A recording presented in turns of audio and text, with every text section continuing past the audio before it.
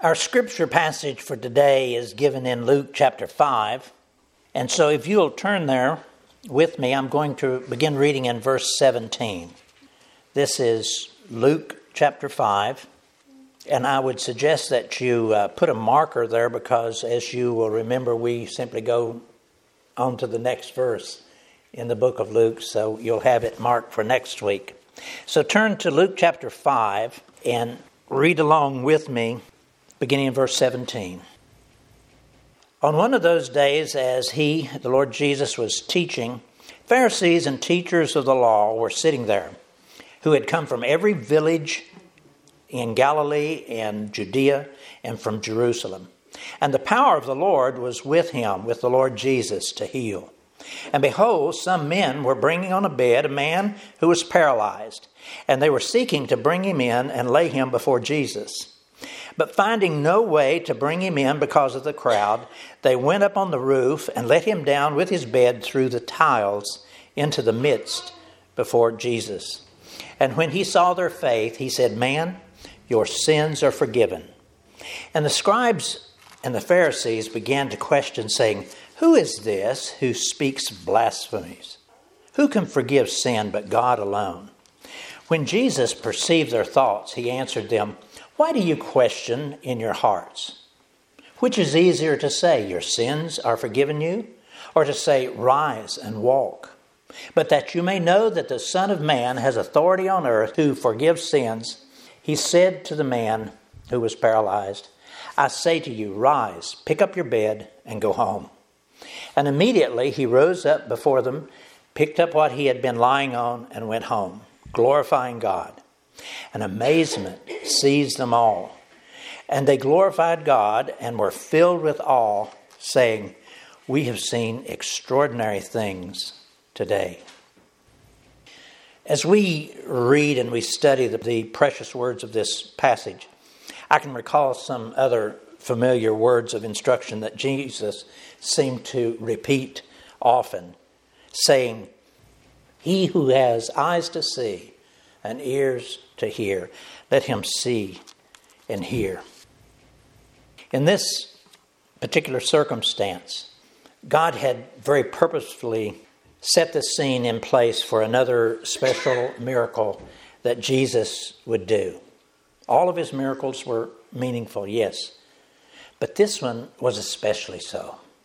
Some days earlier, he had healed the man who was full of leprosy, showing to all who had been drawn to him that he had powers and abilities beyond that of mortal men. Here on this day, God had intentionally drawn the audience that he wanted to be there. How do we know that? We know that because of the one basic truth that we've been studying recently. The profound truth that Jesus gave when he said, "No one comes to me except my Father draw them." No one was there in front of him that day except that the Father had drawn them to be there. And that was so with this group, and it would be so with every group that came before Jesus. Now, first, here in this setting, there was the scribes and the Pharisees, the teachers of the law. God especially had chosen these men and had charged them with learning and knowing the truths of the Scriptures so that they can then lovingly instruct the people in the synagogues, but who had sadly closed their eyes and their ears to this gospel that Jesus was giving. And their circumstance was truly a sad one. Though these men were so very intelligent and they were highly educated, these truths of the gospel were completely incomprehensible to them. They were completely beyond their knowing. Now, why would that be so? Why would that be so? Why could they not learn the meaning of the gospel? The reason is that it's, as we've been saying on so many occasions lately from this pulpit, it's because the truths of the gospel are of a spiritual nature. They are not of an intellectual nature. As the words of 1 Corinthians 2 plainly tell us, spiritual truths are spiritually discerned. Spiritual truths can only be spiritually discerned. And no amount of education or training can befit a person's mind to reach beyond the boundaries of the natural realm into that spiritual realm and gain that special spiritual discernment. One thing, and one thing only, can befit a person's mind to receive things of the Spirit, and that is faith. Faith through the abiding presence of the Holy Spirit. The simple truth is that no thought process or intellectual pursuit of spiritual truths is ever complete and effectual without the presence of the Holy Spirit and faith. Faith provides hearing, a kind of hearing that allows us to truly hear real truth, and a kind of sight with eyes to see behind the scenes all those precious and loving involvements of God as He works within all the matters of our daily life. All those involvements that the unbelieving mind is completely unaware of. They can't see it. They can't see that it's taking place. I was speaking a moment ago about the providential hand of God. His hand is always at work in every circumstance. And we need to be looking for His hand. We need to have eyes to see His hands at work. But again, sadly, these Pharisees and these teachers of the law, they would sit there that day and they would listen, but they would not hear. They'd see, but they'd not see who they really had in front of them. But listen, this is what God does. Though they would not see or hear, the Holy Spirit still drew them there so that they would be without excuse. Because when we stand in judgment, we will all be without excuse. And sadly, just as with these scribes and these Pharisees that were there that day, there are so many people, even this day, who've been drawn by God the Father to be present in the pews of so many, many churches across our lands. And they hear the words of the gospel that's being given by their preachers. But though they listen, they do not hear. Their hearts and their minds have not fully surrendered to the saving and empowering, indwelling presence of the Holy Spirit. And so, seeing, they do not see. And hearing, they do not hear. But thankfully, there were many there in that house that day that could see. And they could hear the truths of the gospel. And that was especially so as we observe the earnest desires and the behaviors of these friends of this paralyzed man. We can see that it mattered very little the level of knowledge and education and intellect that they had as compared to those scribes and those Pharisees. What they had was faith. Those friends of that man had faith. And their simple faith was what it took to bring about a wonderful and miraculous healing for their friend. Listen to these words, verse 20. When Jesus saw their faith, He said to him, "Man, your sins are forgiven." Folks, here in these words, Jesus is revealing something very special and very mysterious about this precious gift of faith. First, that faith is not just a thought within our minds. It's also a behavior. These words tell us that Jesus saw their faith. He not only knew those men's thoughts, He saw their thoughts of faith being demonstrated in their behavior. That is an absolutely essential element of faith. Faith is never just a thought or a feeling. It's a demonstrated behavior. And so when you hear one of your friends or loved ones saying, "Well, I believe in God. I believe in Christ," remember, faith is never just a thought or a feeling. It's a demonstrated behavior. Now, secondly, note here that Jesus does not mention the faith of the man who was crippled. These words seem to tell us that the primary reason that Jesus healed that man was because of the faith of that man's friends. And that's a precious, mysterious promise to you and me. A promise that if we have faith and exercise our faith in our prayers and in our behaviors for another person, perhaps our children or our grandchildren or other loved ones, then perhaps God will honor our faith and save our loved ones. As for these scribes and Pharisees present that day, they themselves probably did have some measure of belief and faith. They had studied all about God all of their lives in their schools and seminaries. But it seems that their faith rested within their knowledge and their intellect and their training. But folks, there are realms of understanding that mere knowledge and intellect will never touch. Will never touch.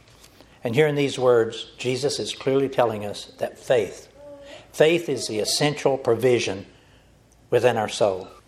Faith is the vehicle that miracles ride upon. Let me say that again. Faith is the vehicle that miracles ride upon. Note here also these words in verse 17. And the power of the Lord was with him to heal. Folks, those are strange and mysterious words. Are those words implying that on some occasions the power of the Lord to heal was not always with the Lord Jesus? Strangely, it seems to say that. And no, I don't understand it. But we're told a similar thing in another place in the Gospels. In Matthew chapter 13, verse 58, we're told that Jesus did not do many miracles and mighty works in the particular place that he was in at the time because of the people's unbelief. Isn't that strange? Isn't that strange? That by our unbelief, we can actually hinder the Lord Jesus from doing his mighty works of power. Folks, that truth should serve as a warning to us about our unbelief, our lack of faith. But thankfully, though, there was no such lack of faith in many of these people that were present this day in this house. And so we read, and the power of the Lord was with him to heal. Praise the Lord for that, because he would do that. He would do that in only moments. So then again, faith is a mysterious, essential element to the powerful works of the Lord Jesus that day and even in our day. And it's also, mysteriously, the essential element within our own righteous works that we might do. They must be done through faith. Now, perhaps had these very intelligent scribes and Pharisees have only opened their hearts that day and their minds to Christ, they would have quickly recalled words like those of the prophet Habakkuk, words that had been taught to them in their schools and in their seminaries. There where God said, the just shall live by faith. The just shall live by faith. But yet these scribes and Pharisees did not seem to understand that. And so they had no such faith. And they languished with nothing but their short-sighted knowledge and intellect. But with that being said, you and I must be careful not to so quickly cast stones at those men. It's easy to see their faults, but we should not quickly cast stones at them because we too have that same problem. We also lack faith. In the rush of the matters of the day, it's not an easy thing for us to interrupt this natural flow of our intellectual thoughts and then to invite in the element of faith. Why would that be so? Why would that be so? Why did those learned men then, and why do you and I now have such difficulty in simply stopping and having faith, believing that God is powerfully at work in all the circumstances of our life? Perhaps it's because faith, by its very nature, is an odd thing. Faith is an odd thing. Faith is in every way a paradox.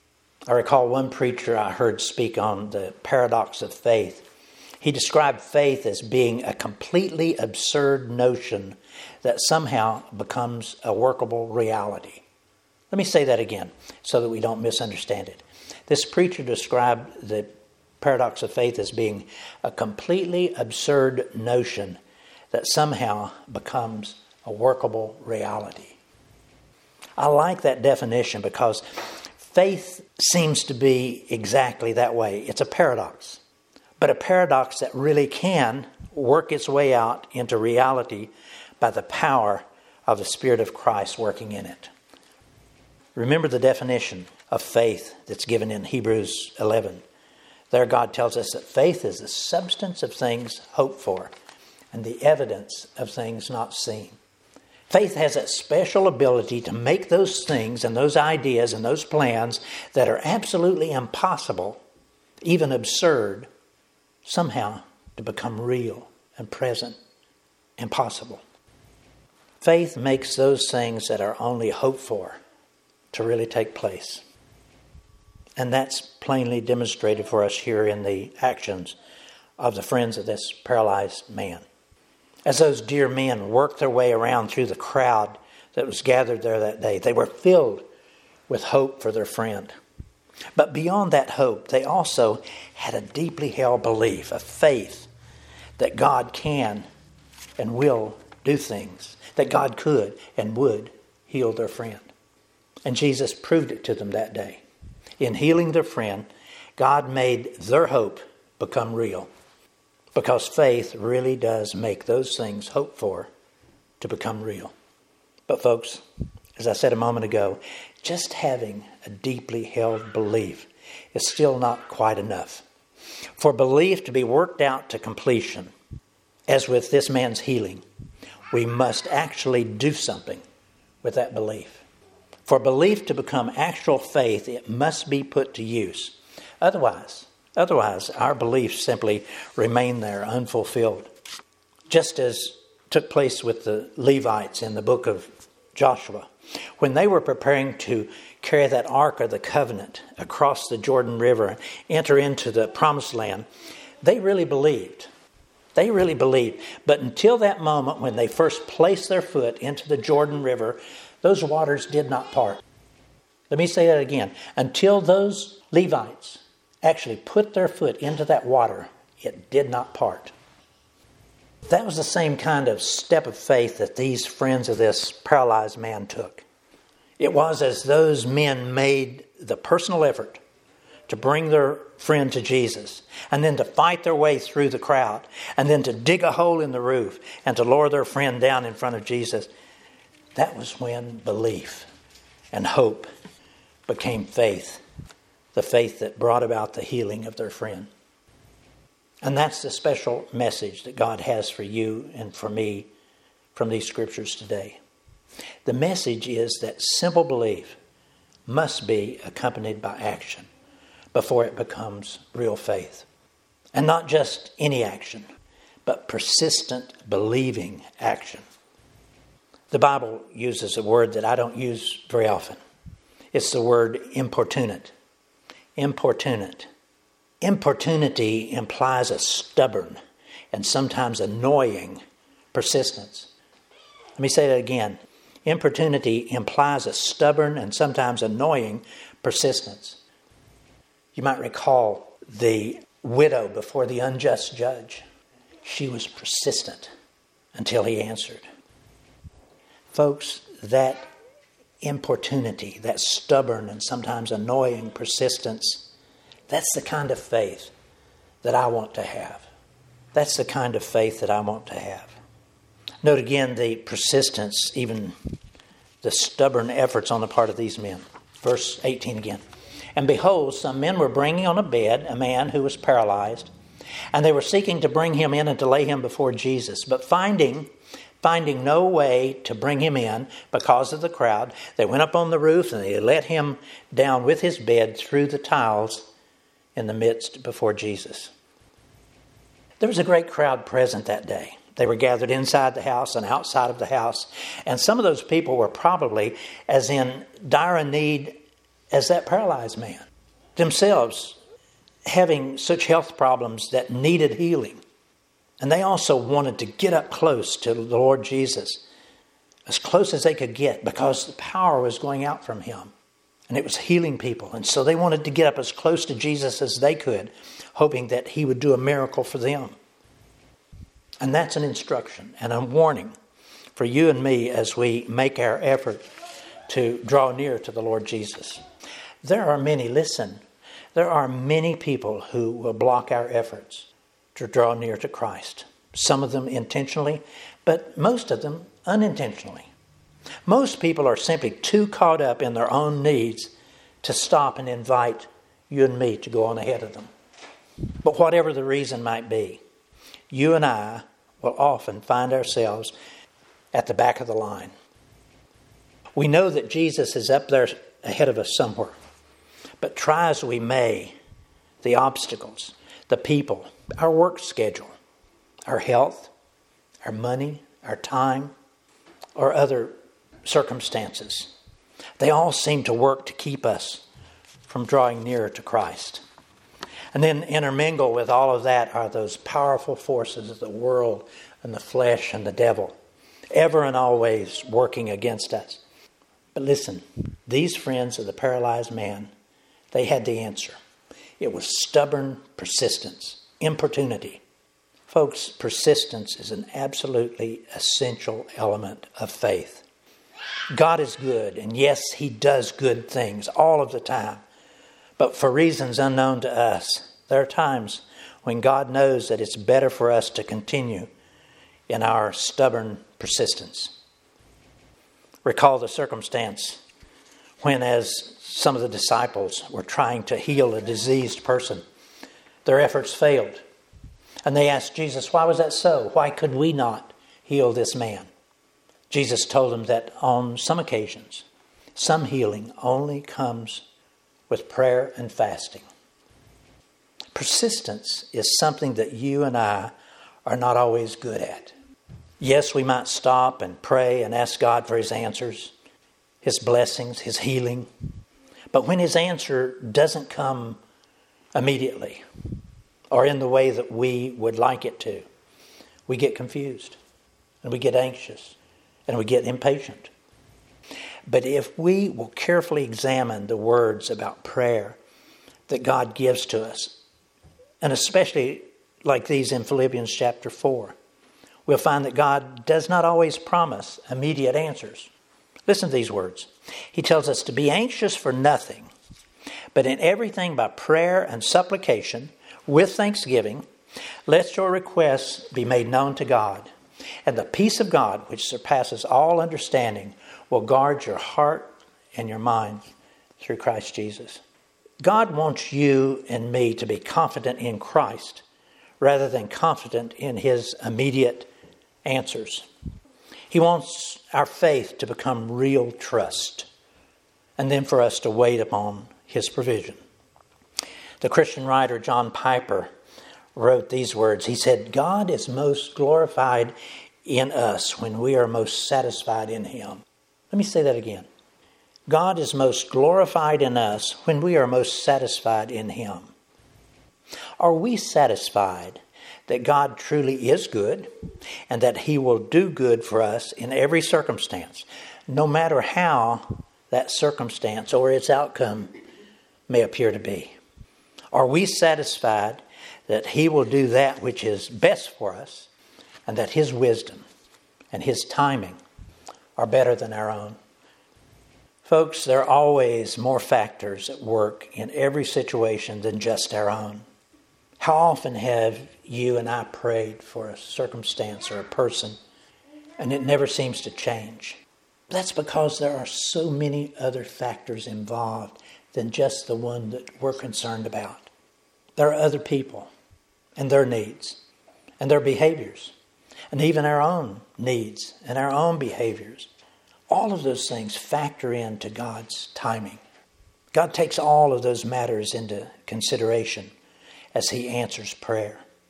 And sometimes that requires that it be delayed for a while. The thing that God requires of you and me is faith. Faith that is carried out by unyielding and stubborn, persistent trust. Listen to these words and we'll close. He tells us again, be anxious for nothing, but in everything by prayer and supplication with thanksgiving, let your requests be made known to God. And the peace of God, which surpasses all understanding, will guard your hearts and your minds through Christ Jesus. Let's pray.